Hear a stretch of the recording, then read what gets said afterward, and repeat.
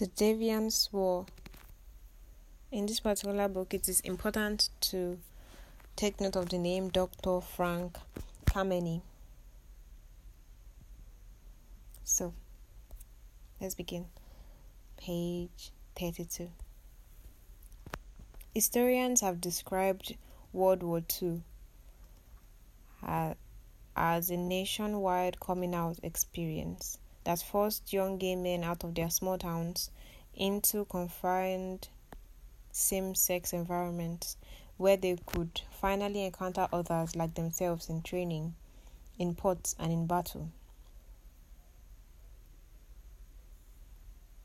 I just thought that was something you'd like to know, something I'd like to remember, that it was during the Second World War, that,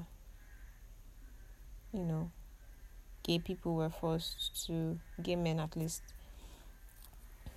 became more, they were put in the same place, so they had the opportunity to interact amongst themselves, yeah. So, page 126. Kameny's analysis of the larger homosexual issue had also evolved. I've said homosexual this week more than I've said my entire life. Kameny's analysis of the larger homosexual issue had also evolved.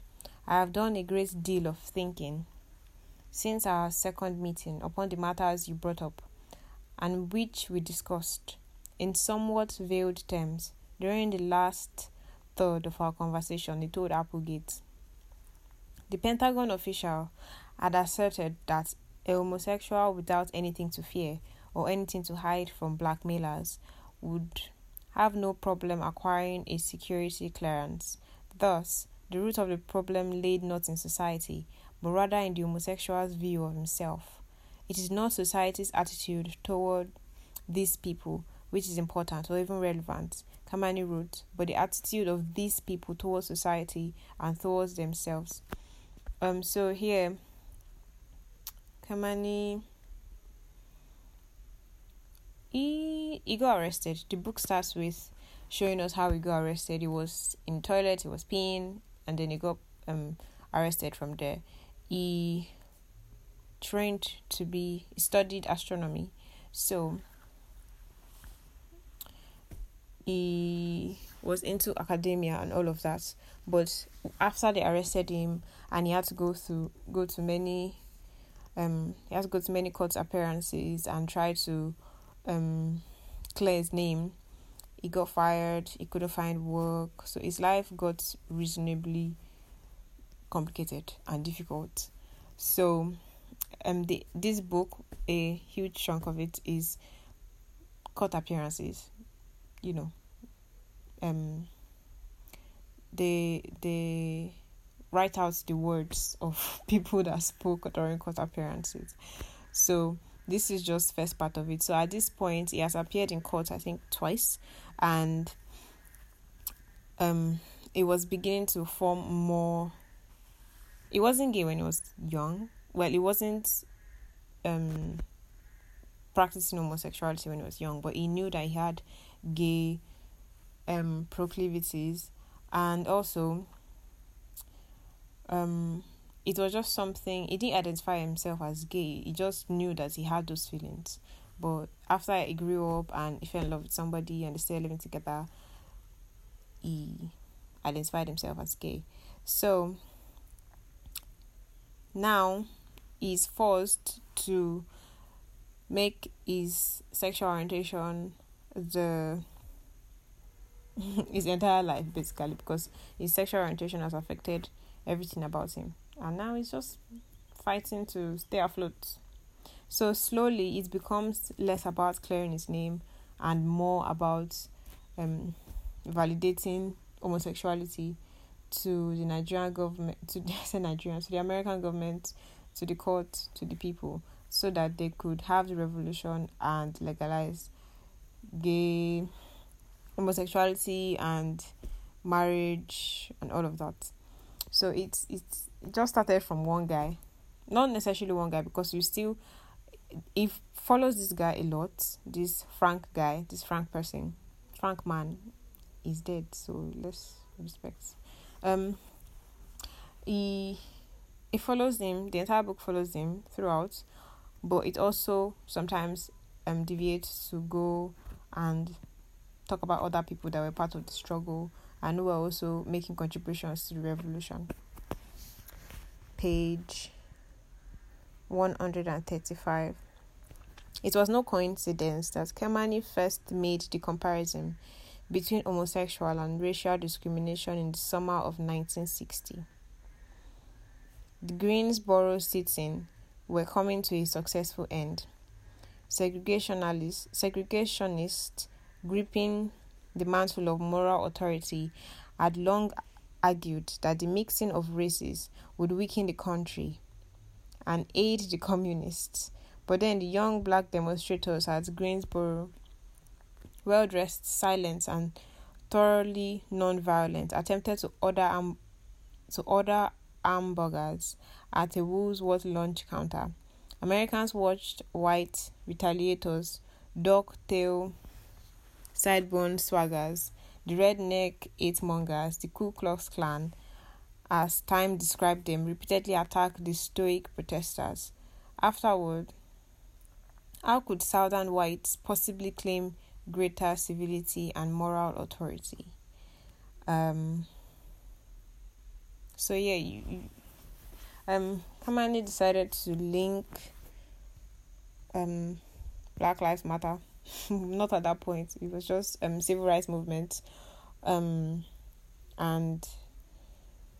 racial discrimination to homosexuality. He linked the struggle because the scenario I just described to you, they were dressed appropriately. You see later on in the book where Cervini tells homosexuals, those that are going for parades, for protests, to dress very appropriately, to use the principle of respectability and dress really well so that people can not identify, not put people who dress carelessly and shabbily together with homosexuals. They just wanted to show that they could they were respectable and deserving of respect. So, and it worked. Every movement that the homosexual movement tied itself to helps it along the way. Page 192. This book is just about the history. We can start sharing our opinions with history. It's just stating what was. So that's what I'm doing now. I'm just stating what was for you. So this book is relevant because just like the other book I read, also about the history, so this one was a bit easier to read, although I was bored a lot and I kept falling asleep. But because it reads like a textbook. It is a textbook, in fact. It is a textbook on history. So I don't think it was something I was supposed to read just like that. It's not something you're supposed to read just like that, especially if you're the type that wants to memorize things. But I got the general hang of it, and I think hopefully this is what I remember, because even I told you how I read, right? If I were to read everything word for word, I still won't remember everything. I'll forget 30% of what I've read. But these things that I'm saying right now are the things that will stay in my mind. And even though I were to forget part of them, I have this episode and I can always go back to listen. Okay, I've forgotten what the history of homosexuality is like. Yeah, okay, let's go back to the books that we read and the things that we mentioned in the episode, and that will be it. For me, at least. But those of you, this will just work as motivation for you to go get the book to read. If you like the things I'm talking about and there are things that interest you and you want to know, want to read the word to yourself and get to know the book and the characters, well, that's what you do. I hope I've motivated you enough. Page 222. On July 17, at 7 p.m., the recording hit the airways So why don't we begin at the beginning with an obvious question? Began the straight moderator. What is the Metachine Society? Wicca had a soft-spoken voice with a hint of a Texan drawl. After explaining the Metachine's focus on research and education, he posed a revealing question of his own. Everyone's heard of it. How many people are really familiar with his program? Anyone? Nope, no one. I'm the only one. My God, said the moderator. Well, I guess that answers that question. For the next hour and a half, the homosexuals talked frankly about among themselves, about their minority, about society, and about sex. No, they explained. The homosexual's life was not primarily concerned with seduction, as the moderator put it. Generally, said one participant, the homosexual has a very strong moral fiber and a very definite set of rules. How should the straight world approach homosexuals? Well, I would sum it up in a phrase, responded Wicca. I would say, just live and let live. I think we all have skeletons in our closets, and the less stones thrown, the better, said another homosexual. With that, the program titled Live and Let Live ended. To experience the momentous occasion, homosexuals hosted listening parties across the city. Gay men had never simply talked to one another as gay men on the air. So that was progress for them. It was beginning to spread. They were beginning to get attention, radio people to talk to them, radio producers to have them on their shows. So it was beginning to gain volume. The movement was beginning to gain volume. 262. On September 21, 1955, I hope if you are curious about the timeline, then I think, just think about it from 1950, because that's when all of this really started, the 1950s. And before the 1950s, anyway, that's when the revolution actively started, and they started protesting and doing all those things. But, they also said it was during the World War II, that gay men came together. They were able to come together and actually relate with one another. So take note of the timelines. So page 262. On September 21, 1955, Martin and Leon joined 3 other couples to form a secret society, the world's first known lesbian organization. They called themselves the Daughters of Bilitis, an obscure reference to the fictional ancient Greek woman who in 1894 poetry of Pierre Louis loved both men and women. The name sounded like any traditional organization of female heterosexuals, something like the Daughters of the American Revolution, who, other than scholars of 19th century poetry, would guess that the DOB, that's the Daughters of Bilitis, was really an organization of sexual deviants. The 8th women elected Dale Martin as the first president of DOB, and Lyon became its secretary. The couple had finally found a lesbian community. We were just happy we met 6 more lesbians, Lyon later recalled. So, I know this particular story, and they go more in depth into it in the other book, The Gay Revolution. So, you can listen to that one. But basically, Martin was married, then she fell in love with a neighbor, with a female neighbor. She divorced her husband. She gave her child to her husband, who remarried a woman. And, the whole thing started out like a sorority kind of situation.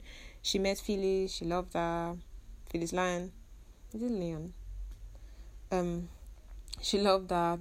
And they formed the whole Daughters of Bilitis thing. They were more about educating. They had a magazine, called The Ladder, and they had a library where people would come in, like lesbians would come in, then they would educate them, give them resource on lesbianism and homosexuality and all of that, and just teach them how to be. So, teach them things about themselves. So, That was what they were. So it's good to mention that, because while Kamani was doing so many things and walking around and, forming societies, he didn't form any society initially, but he helped spread one. There was one that was already in that Matashin that was mentioned earlier. I forgot to mention that because I spoke about it in the other book, The Gay Revolution. I just read 2 books on the history of this of homosexuality, because it's just good to have a background of history. And I read 2 because history can be quite difficult to get through, to read really fast. It can be quite difficult. So the more I accustom myself to it, the more the knowledge stays in my head. So if I read it twice, even if it's different books but same message, if I read it twice, then I won't forget. And I talk about it here, then I won't forget. So that was basically the thoughts behind it. So the Matashin was created by another man whose name I don't remember now, but he too was married and he was a communist. He had to stop being a communist, and his wife also left him. And later on, Kamani became the president of the Matashin, although he wasn't always the president, because sometimes he didn't win the people's votes. But after a while, 2 times he might not be in office, and another time they vote him into office and things like that. But he was actively involved in the Matashin and in propagating homosexuality in America. Then 282.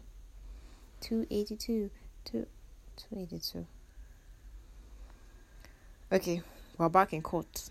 I think we're back in court. Fine, said Kemani. Before we start, would it be possible for me to have the name and official address of each person here? The panel introduces themselves. First, the chairman, an attorney from the Department of State, then an official from a housing agency, and finally, Robert H. Fox of Central Intelligence Agency. Excuse me, asked Kemani, startled. Central Intelligence Agency, a CIA, repeated. Now, doctor, before we start these proceedings, I think he was very surprised that someone from CIA was there.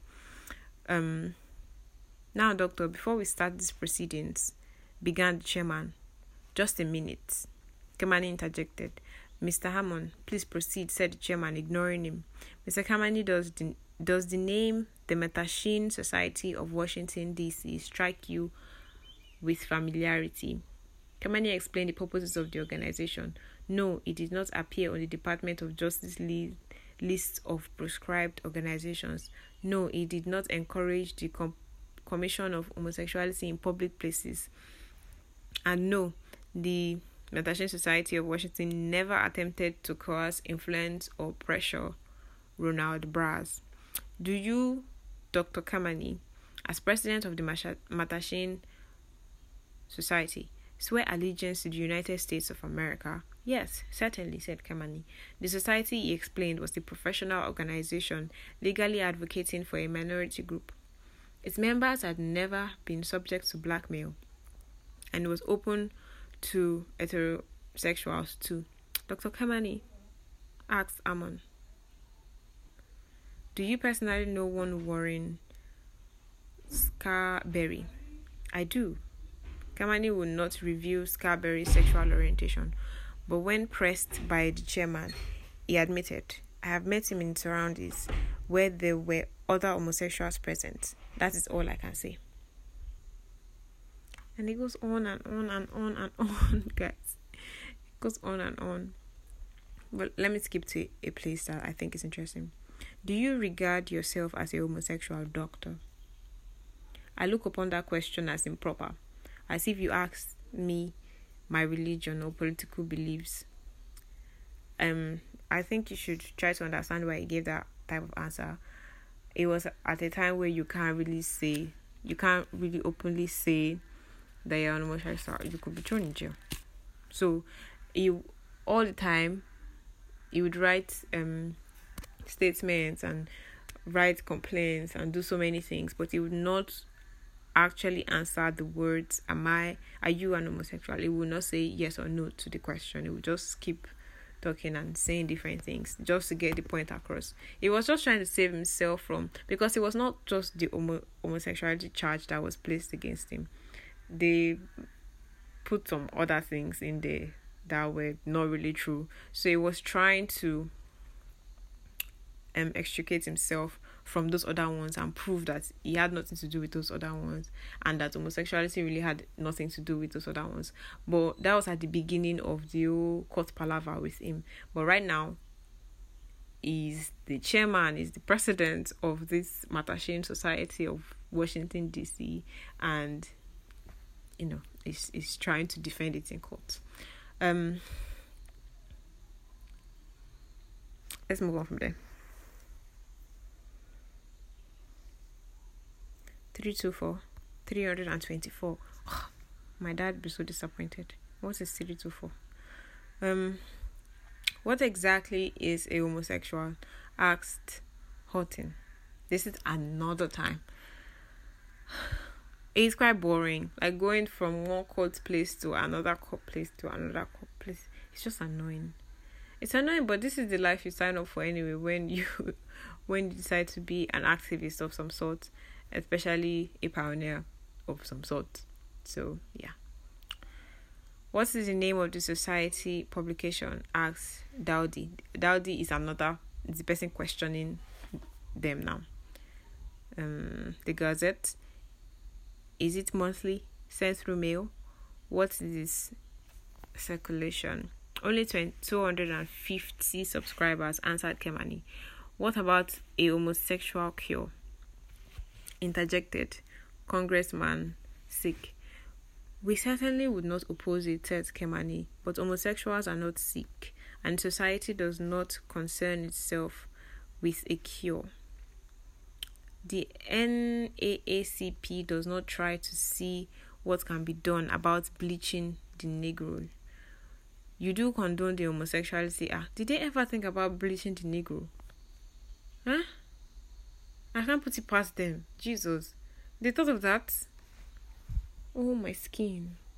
On the skin of my ancestors. Wow. It's not funny. It's one thing for you to choose to bleach your skin. It's another thing for your government to actually consider bleaching the skin of an entire race. That would be weird. I hope they didn't take that seriously. I hope I'm blowing things out of proportion. I really hope I'm being dramatic that did not happen. Okay, they said they did not see. Okay. But if that ever occurred to them, like, wow. You do condone the homosexuality act, do you not? We feel that it should not be made criminal. That was Kemani speaking. You do condone the homosexuality act, do you not? Why are they asking him twice? My statement stands. We feel that it should not be a matter of criminal law.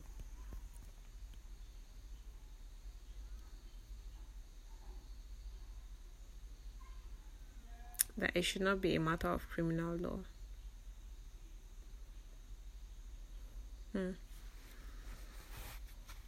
I'll admit that I used to think that. I say used to because I don't know what I think at the moment about that particular thing. I think I do.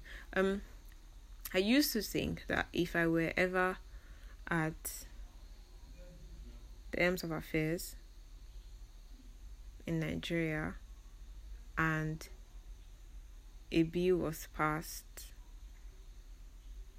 that we should legalize homosexuality, I'll probably vote yes. Because I don't think it should be a criminal act. That's my logic speaking. That's not my faith speaking. That's logic speaking. But now that I have been enlightened, according to my faith, not logic now, that my faith has met spirituality and they are learning to coexist in the same body, I'll vote no because since the government is not a spiritual organ. Okay, I didn't say that well. The government is a spiritual organ because it's made up of people, but the constitution is not really something that, it doesn't have a religion. It's not loyal to any religion in particular. It is people that make up the government that are loyal to different things. So when I go to the government and I'm in charge of something, I am going to run it based on my faith. I'm not going to run it based on logic. I'm just sorry. I'm going to try to run it based on logic, in the sense that I will not condone violence or just over the top situations like that. Like violence basically. I can't, in any form, violence, no. But if they were to pass a bill, I would vote no. There has to be that person that votes no because of their faith. And because what if all of us are able to vote now? We're able to keep the law out for as long as possible until there are other people that are more than us, and it's just a thing of democracy at this point. Do you get? So it's not I'm not going to leave. I'm not just going to give up and say no, okay, because it's not I don't think logically that it's not a criminal act, that it is that I don't think it's a criminal act. That's my logic. It doesn't mean that I will just let my logic win, because I still know the advantages of having both my logic and my spiritual side together, working side by side. And since my authority is the Bible, I'm going to vote based on that. That's how I'm going to vote. I'm not just going to say, oh yeah, you can have your space. I'm sorry. It sounds unfair. It sounds unfair. And the reason why I was going to vote yes before was because it sounds unfair. To just plain logic, it sounds unfair. But to keeping out some things, and based on my beliefs, to keeping the place, at least some things should stay the same way. I'm sorry. I'm sorry. I don't hate you. That's no way this is coming from. This is just coming from me finally reconciling my faith to my intellect. That's what it is. So you might still be on that intellectual thing, or trying to protect your interest, like as an homosexual. So I am also trying to protect my interest as a Bible lover, the child of God. I hope I explained that well.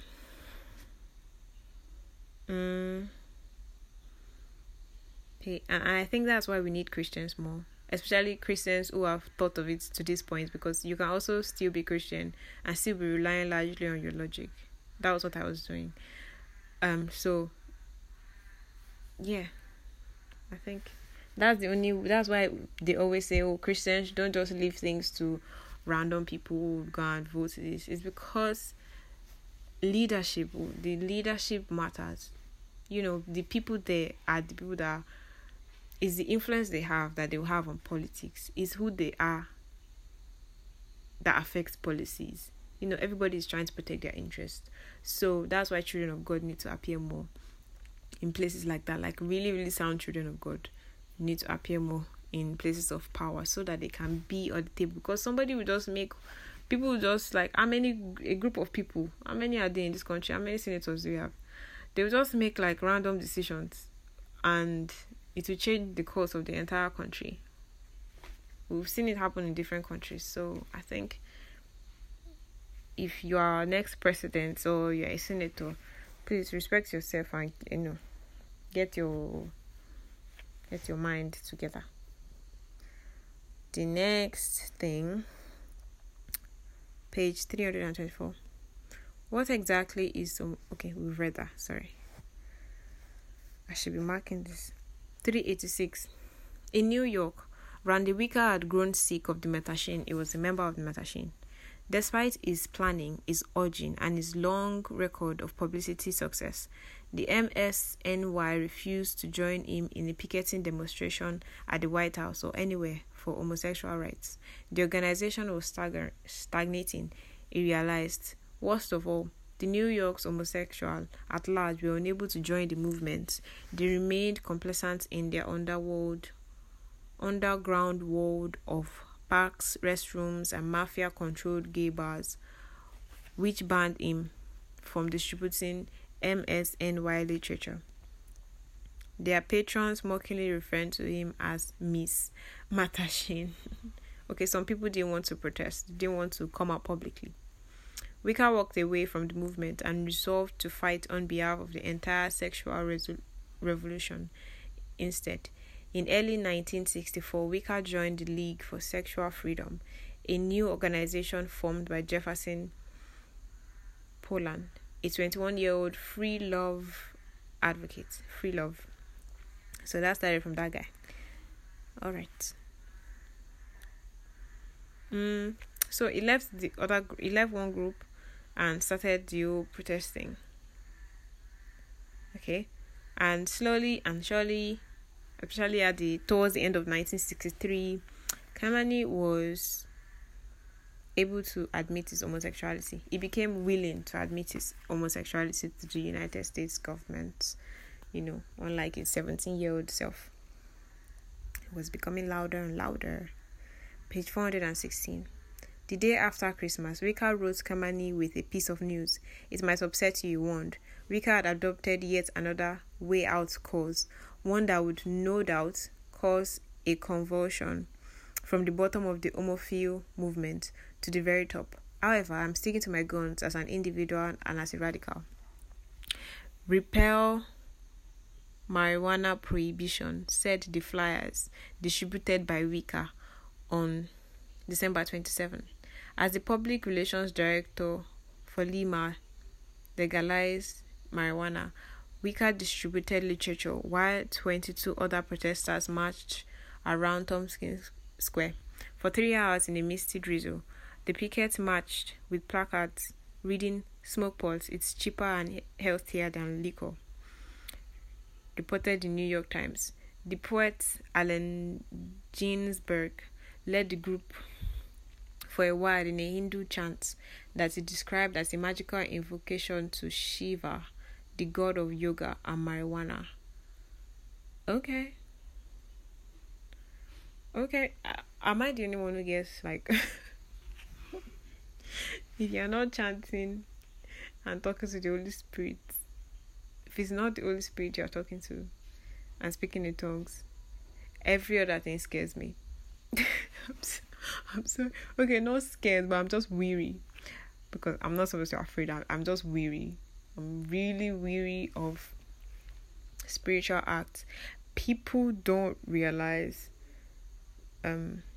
I know that some people know what they're doing. They are very aware. This guy is not doing it for nothing. He knows the spiritual. At least he knows part of it. At least we can say so. So he's leading the chant, the god of yoga, marijuana.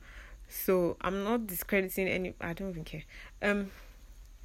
But he's leading this chant. And I don't know, random people, it's the way random people that don't know anything about how the spirit realm works that join in chants, or that join just spiritual things, or howl at the moon in a very spiritual way where they are actually channeling all their energy. Because human beings, we have a lot of spiritual energy, nobody even needs to say these things. And then making it at high moon and wanting and manifesting. I'm very weary of the word manifesting. Very weary. I am very, very weary of the word manifesting. We don't know what we are doing. Some people do, and they will not tell you the full implications. Some people know that. There was one time my TikTok was full of very witch-like things. I was just scrolling and somebody's telling me about how I should look at the moon at so time and dance naked. Do you know what you are doing? Why are you dancing naked at the full moon? What do you know that you're doing? What do you think you're invoking? Because you're invoking something. What is it? Do you know what it is? Are you sure that what you think it is all that it is?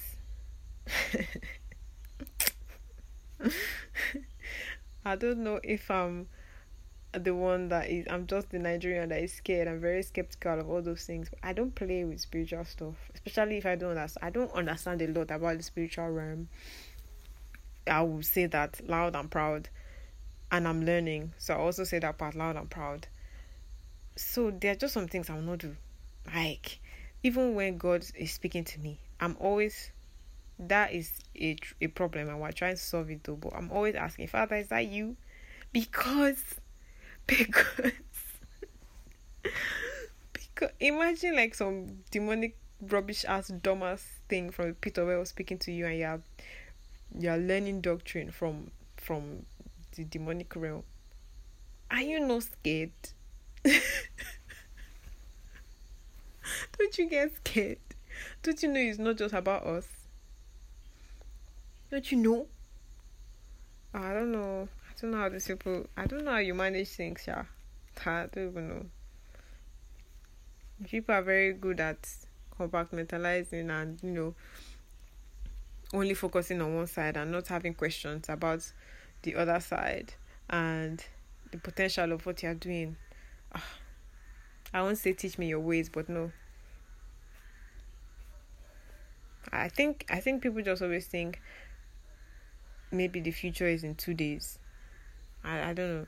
You don't think about the future. You don't think about something that you might have awoken that will not affect even you, that will affect children, your children's children.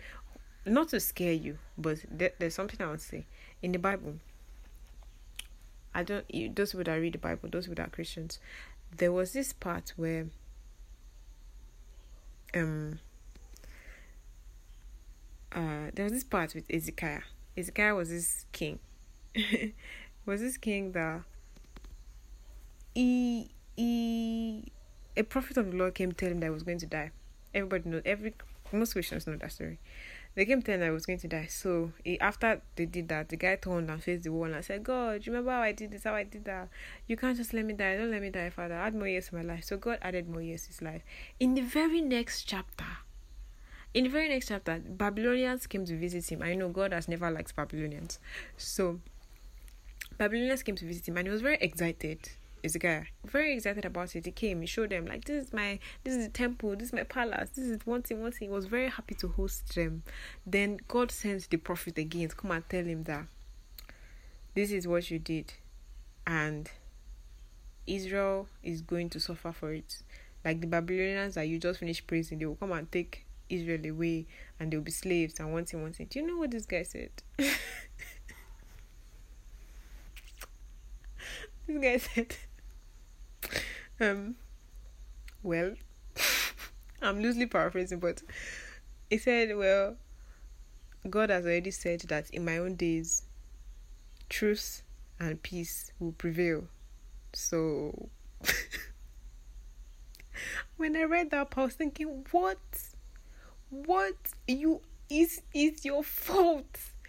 But you're holding on strongly to God's word. Like, well, y'all will serve the punishment. I'm sure that what you just said is not a lie because it's God that said it.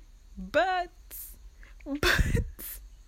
he has already given me assurance. He has already spoken the word that during my own time, there will be peace and truth. So, I'm sure God is telling the truth, but I'm also sure that it's not during my time. This guy, I admired it first, and it has been my go-to when I have to think about, okay, I'm losing faith in God. Why am I not trusting God's words? And I remember that this guy that even did something bad that they came to punish. I was still saying, God's word is good enough, bro. Like, it was not me he's talking about there. He has already promised me something. He was able to say that boldly, and I'm sure he lived the rest of his life out in peace, and he did. There was no war during his time. He enjoyed the years that God added to his life. That was it. So be careful what you invoke. Be careful what you think you know. That may not be all to it. Not everything is like pure good energy like you think it is. Be more afraid. That's what I'm telling you. I don't know about fear. Let's not be afraid. That's not what. Well, you can only not be afraid when you found perfect love. And I don't know if what you are practicing is perfect love. I'm sure it's not. The former astronomer ensured that the signs were logically ordered. The former astronomer is Kameni. First, Nichols carried the group's thesis. 15 million US homosexuals protest federal treatment. Next, the connection to current events. Cuba's government persecutes homosexuals. US government beats them to it. Then the homosexuals demand, we want federal government honorable discharges, security clearances. Government Wallace met with Negroids. Our government would meet with us. Jews to concentration camps under Nazis. Homosexuals to work camps under Castro. Is the US much better? It was a protest and they were trying to be more organized about it. So they put in relevant issues, current events, and they also made their demands known with the placards. The entire movement is quite interesting. It's from obscurity to limelight to success. This part I'm about to read is just something for you to know. Lily Vincent picked up the telephone on the evening of Friday, April 16, and agreed to become the first lesbian to march at the White House for homosexual equality. Lily Vincent. The Vincent has Z at the back, at the last letter, not T. 464. We're almost done. As the pickets continued, Kamani's dress code became more specific. In May, he finalized the official regulations of his picketing committee. Picketing is not an occasion for an assertion of personality, individuality, ego, rebellion, generalized non-conformity, or anti-conformity, he wrote. Onlookers, he explained, were more likely to accept controversial ideas if picketers bore the symbols of acceptability, conventionality, and respectability, as arbitrary as those symbols may be.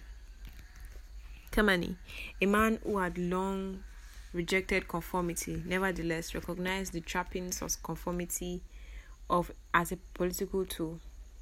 History provided evidence that the tactic worked. Since the days of slavery, African Americans had utilized respectability as a survival strategy. Mothers of young female slaves, for instance, taught their Victorian standards of speech and behavior as historians, but put it to humanize themselves in white eyes, perhaps even securing a minimal measure of personal safety. In the mid-20th century, the tradition manifested itself in the Black Freedom Movement, deployment of a white middle-class image.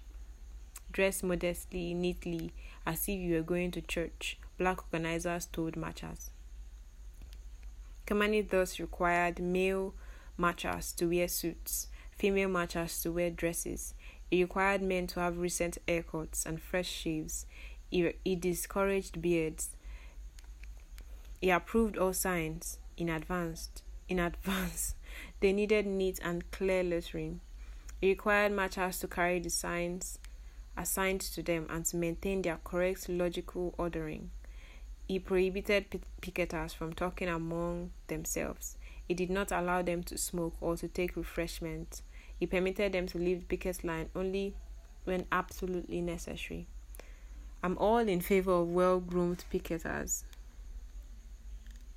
remarked Ronald Braz, but isn't it going a little too far to require suits in summer?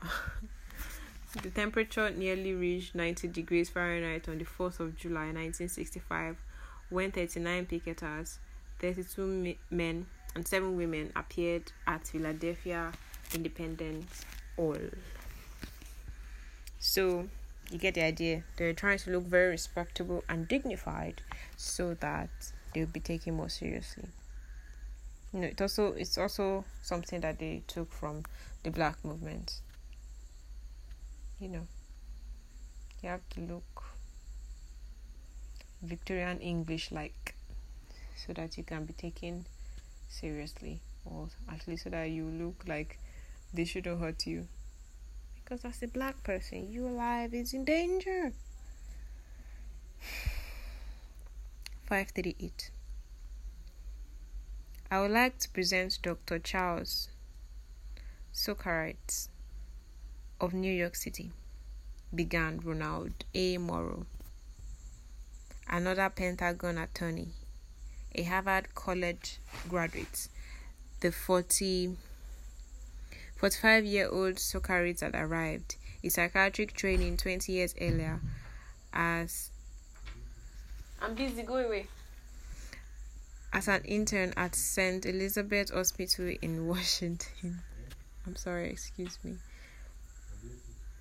I'm making a podcast. You can't stay. Go. I just completed the manuscript of a 400-page volume tentatively titled The Homosexual, a Psychoanalytic Study. There were two types of homosexuals, explained Socarides.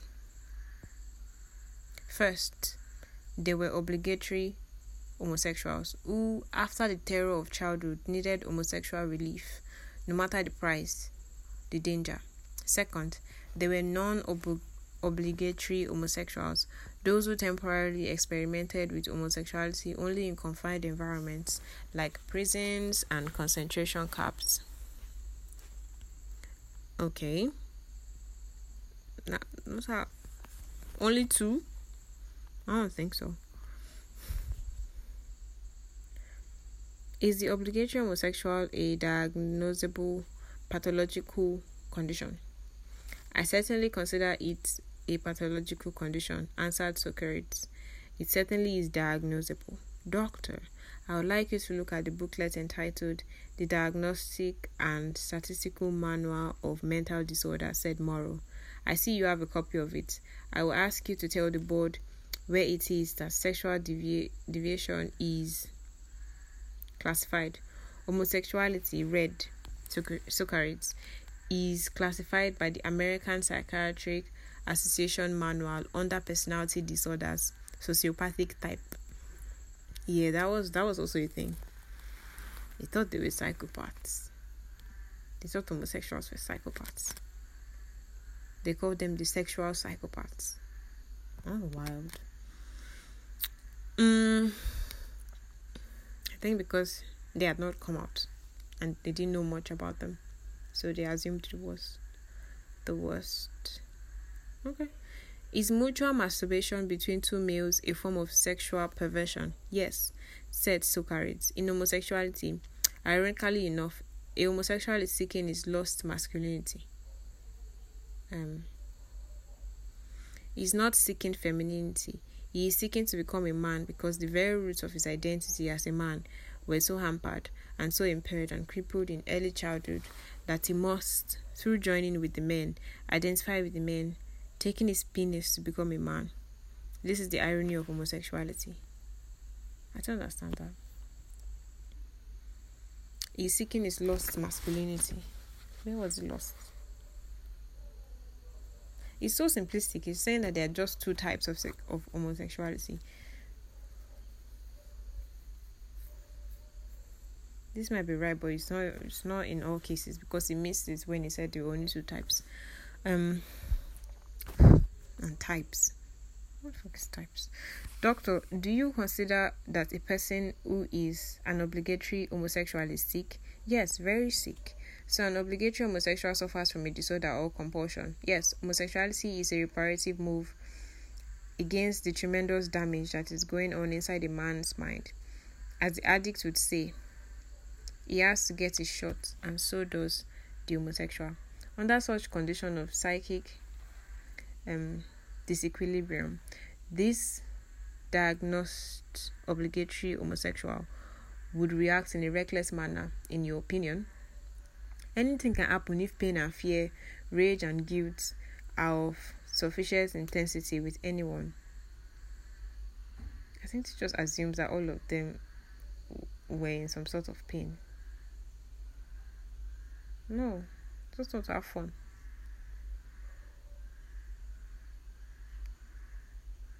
I just want to have fun. The other book I read today emphasizes that homosexuals are homosexuals because it's fun. They are happy. It makes them happy. Being with their partners makes them happy, and it's fun. So that's it. It's as simple as that. And the things that don't harm other people, and makes the people that participate in it happy, shouldn't be something that worries the entire society. That's what the book is saying. The title is "What's Wrong with Homosexuality?" It's a book written by a gay man in support of homosexuality, even though the title says "What's Wrong with Homosexuality?"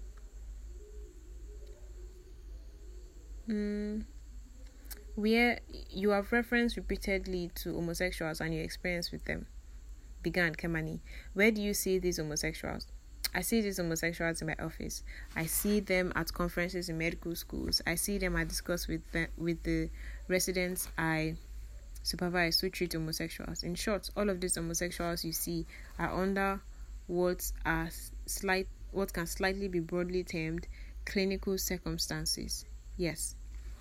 In other words, you are seeing a thoroughly screwed sampling. For 3 additional hours, Kamani struggled with his line of questioning. How do you define pathology? He asked. A disease that causes suffering and impaired normal functioning, answered Socrates. For people in this country with black skin, their skin brings pain and suffering. Do you call that a disease? Objection sustained. That is just a little bit too far, said the examiner.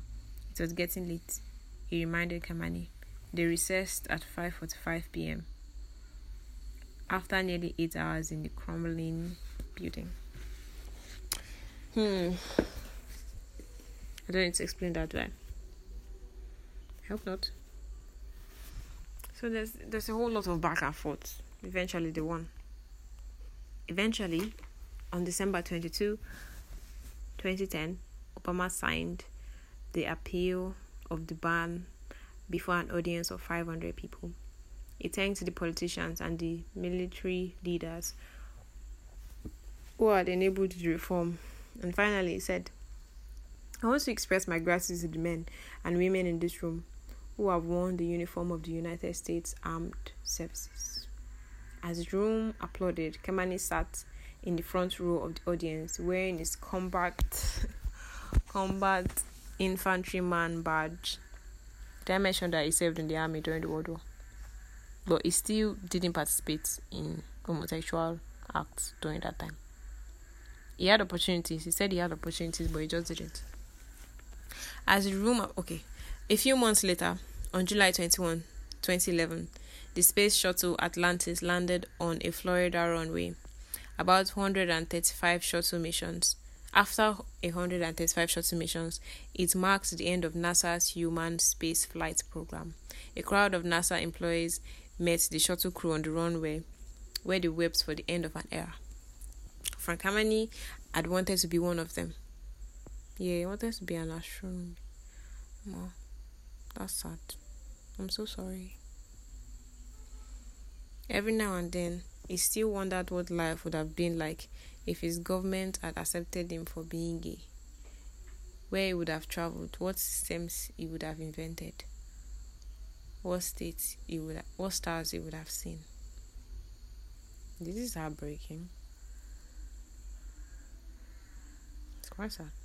At the age of 86, Kamani remained proudest of just one thing: his formulation of the simple logical assertion, once unformidable, that homosexuality was morally good. To those of my fellow homosexuals who may read this, I say that it is time to open the closet door and let in the fresh air and the sunshine. He had written in 1968. It is time to doff and to discard the secrecy, the disguise, and the camouflage. It is time to hold up your head, to look the world squarely in the eye as the homosexuals that you are, confident of your quality, confident in the knowledge that as objects of prejudice and victims of discrimination, you are right and they are wrong.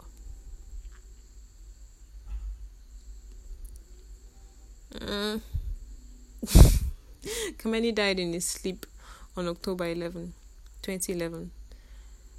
A sensible day to die, since it was National Coming Out Day. Gay is good. It is. That's the end of the book. And that is that.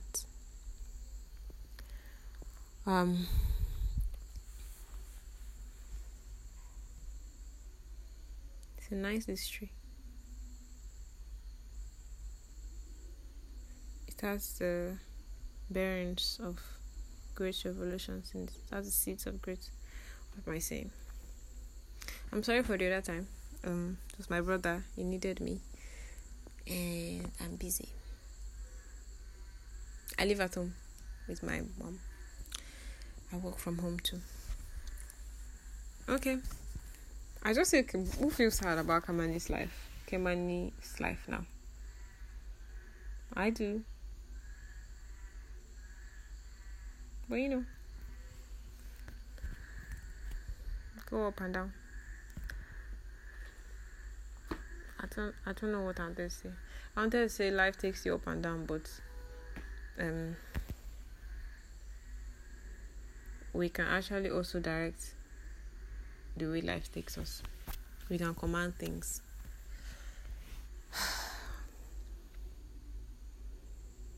I don't want to explain how we can command things. I start with trusting God. And that is the end of this episode. It was nice being here. Love you. Bye.